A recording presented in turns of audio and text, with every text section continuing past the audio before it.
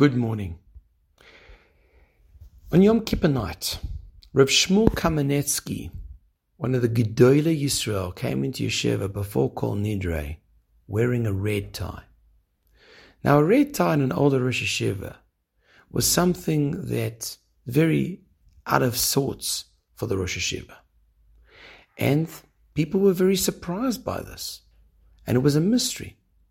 Until finally it came out that on Erev Yom Kippur, the day before, a sweet young boy of about 15 years old had posed a question to the Rosh Yeshiva.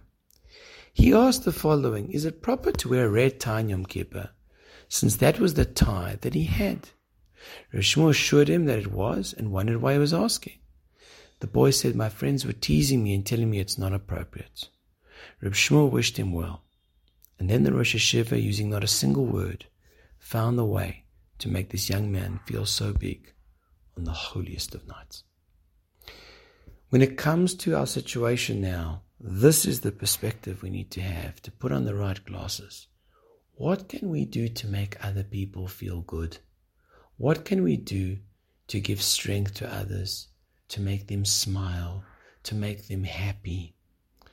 This is something that we need to invest time in and think of. You know somebody's going through a hard time.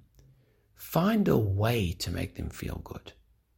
And Chazal tell us that to do such a thing like this is actually giving them life.